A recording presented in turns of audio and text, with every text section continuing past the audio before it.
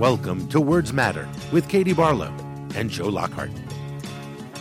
Let me begin where the appointment order begins, and that is interference in the 2016 presidential election. As alleged by the grand jury in an indictment, Russian intelligence officers who were part of the Russian military launched a concerted attack on our political system. The indictment alleges that they used sophisticated cyber techniques to hack into computers and networks used by the Clinton campaign. They stole private information and then released that information through fake online identities and through the organization WikiLeaks. The releases were designed and timed to interfere with our election and to damage a presidential candidate. And at the same time, as the grand jury alleged in a separate indictment, a private Russian entity engaged in a social media operation where Russian citizens posed as Americans in order to influence an election. And I will close by reiterating the central allegation of our indictments, that there were multiple, systematic efforts to interfere in our election. And that allegation deserves the attention of every American. Joe and I are honored to welcome our next guest to the show. Kathleen Hall Jamieson is the Elizabeth Ware Packard Professor of Communication at the University of Pennsylvania's Annenberg School for Communication, the Director of the Annenberg Public Policy Center, and Program Director of the Annenberg Retreat at Sunnylands. Professor Jamieson has authored or co-authored 16 books, and her most recent title is Cyber War: How Russian Hackers and Trolls Helped Elect a President. Professor Jamieson, welcome to Words Matter. Thank you. It's good to be with you. Professor Jamieson, I'm going to do what some authors hate, but I'm going to go to the back page of the book and start at the back and ask you a simple question. Did the concerted Russian effort across all fronts, and we'll get into each of the fronts that you talk about in your book, did it turn the election? Did it push it one way or the other? And I'm asking in the context of, as a political operative, I've looked at this and been highly suspicious, but had no data so it was an argument between me and my Republican friends. You've actually dug into this the way you have on so many other subjects. How would you answer that question? The answer to the question is that it probably did, but we don't have the evidence to say that it certainly did. And the level of certainty of the various answers differs. So first we've got the trolls in cyberspace. They're pretending to be us. And we have a theory of the election underlying their messaging that suggests that they were pretty smart. They were targeting the voters that Trump needed to mobilize, demobilize, and shift. They had enough messaging out there, and the messaging was well calibrated. It was consistent with Trump's messages, in other words. So they weren't so much supplementing as they were amplifying. But what we don't know is, did they reach the right voters in the right swing states? So the case there is iffy. It's a might have been, but we don't really know. Hackers' case, much stronger, because there the impact is able to be seen all over the media agenda. Mainstream news altered its media agenda in response to hacked content. In particular, and when you say the hackers, you mean the DNC emails, the John Podesta emails. Russian operatives hacked the Democrats and then released through three front groups. Ultimately, WikiLeaks is the one that has the greatest impact. And in the process, at one key moment, if you remember the Access Hollywood tape, which introduced new vulgarities into the news stream and raised questions for reporters about should we use those words in print? Some did, some didn't. On that day, you had the confirmation from our intelligence services that the Russians had hacked. Not that they were trying to help Trump or hurt Clinton, just something that they'd hacked. Then the Access Hollywood tape breaks and the Washington Post story that accompanied it. And within an hour, the Podesta hacked content is dropped into the media stream. That of itself created a change that was dramatic. Now, you've been a political operative for a long time. Think about the news agenda on that Friday. You've got the Russians did it and Access Hollywood. Going into that weekend, that Sunday, and those two things happen on Friday, that Sunday is the second debate, October 9th. The news agenda would have been dramatically anti-Trump.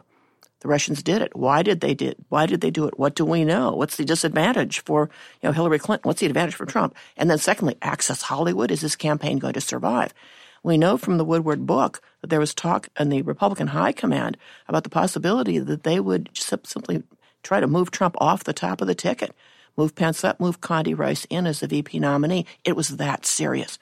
Into that environment, what the hacked content did was counterbalance the news narrative. So now there was a problem for Trump and a problem for Clinton.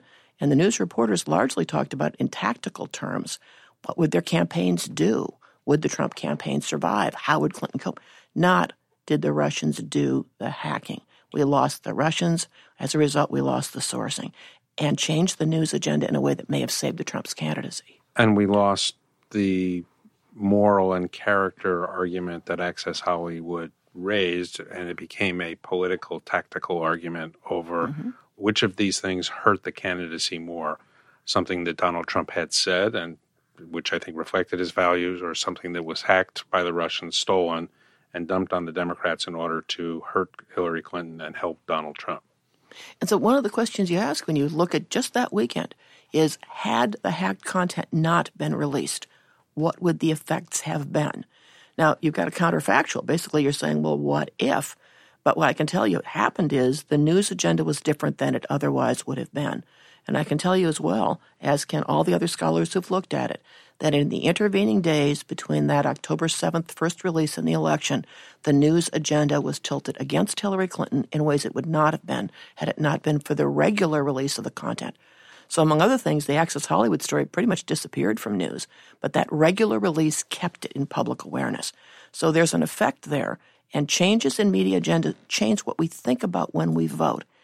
People think when they think about voting, they're thinking about everything, but they're not. They're thinking about a limited number of considerations. And if I can make one more salient and it hurts Hillary Clinton, I increase the likelihood that's there when you think about voting. And remember, in this election, 3 things were true. We had more independents than usual. That means they're less anchored to party. We had high disaffection with both candidates. That means if you can increase the negative is about 1, you're giving a default vote. Basically, I'm going to vote against that person even though I don't like them both. And as a result, coming into Election Day, we had a high number of undecideds in those last weeks in which all that Russian content is making some difference in news. So higher likelihood we could actually persuade people.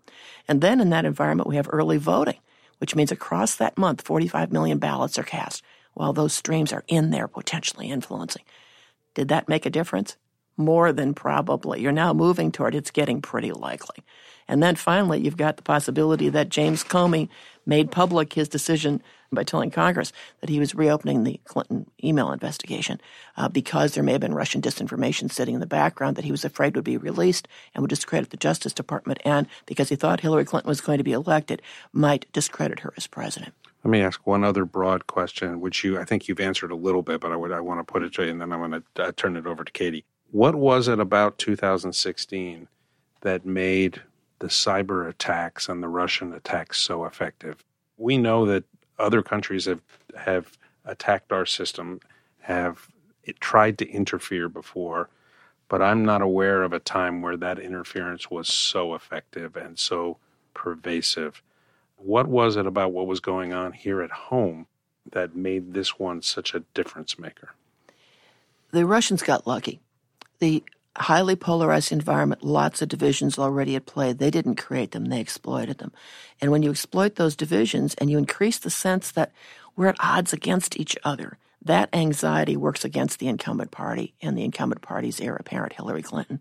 So some people argue, well, the Russians were just trying to sow discord for much of this, and they were for much of this trying to sow discord. But who's advantaged and disadvantaged by the sowing of discord is a really important question. My assumption is it's the incumbent party. Why were they able to do what they were able to do? The platforms were sitting ducks. The platforms weren't set up to handle political content. They were set up to sell us to advertisers. And as a result, they aggregate like-minded people in groups in which you can amplify content really readily. We know negative content shares more rapidly. It's also more persuasive. And that's why we see so much more attack than we see per dollar spent in politics. But we also know that they had targeting capacities that were set up to help advertisers reach us that didn't require that you know a lot about how to reach an electorate. I want to go back to Joe's original point and touch on one thing from the book before we let you go. We know, you say in the book, we can't know for certain if the cyber war changed the outcome of the 2016 election. But what about who did it? Can we be certain about how high up this went within the Russian government? Okay, those are 2 different questions. I think And one of the things that's interesting about talking about levels of certainty is most of our life, we make most of our decisions based on far less than certain evidence. So right now what we have is a confirmation from our intelligence agencies that the Russians did it, and there's no dissent inside our intelligence agencies. Secondly, we have the platforms tracking this material back to Russian computers. So there's a second independent form of corroboration. And third, you have Pulitzer-hungry reporters who, if it wasn't Russia, probably would have figured that out by now, and as a result would have told us that. My presumption is, yes, Russia did it. Roger Stone to the contrary. But we do not, with that same level of confirmation and certainty, know that Putin personally directed it. There's an inference that says, given the way Russia operates, the likelihood that this was approved at the top and that it could not have happened were it not is what we're dealing with. I'm perfectly comfortable saying it's highly likely that Putin approved of this, but there's a difference in the level of certainty. What I put at the beginning of the book were some quotes that include some quotes from Vladimir Putin. I think he's having a lot of fun with us. He's hinted broadly that the Russians actually did it, even as he's denied it. He suggested at one point, and I love this moment because a reporter asked a two-part question, and Putin, in the answer to the question, might have been answering one part, might have been answering the other part, depending on what you think he was answering. Now, depending on whether you think he understands English. In other words, if he understands English in the question, we know he's answering both of them. He either admitted that they were deliberately trying to do this in order to elect Donald Trump, or he didn't admit that at that point. So the question becomes, when listening to Vladimir Putin, who's a KGB agent, when do you trust him? When do you not? And it's a little like doing a three-dimensional puzzle. And my assumption is there's very little about Vladimir Putin in public that has said that he hasn't thought out carefully. And I think he's got somewhat amount to confessions in the public record that say, yeah, I knew, yeah, I did it, and yeah, I got away with it. Thank you for listening to Words Matter. Please rate and review Words Matter on Apple Podcasts and other podcast providers.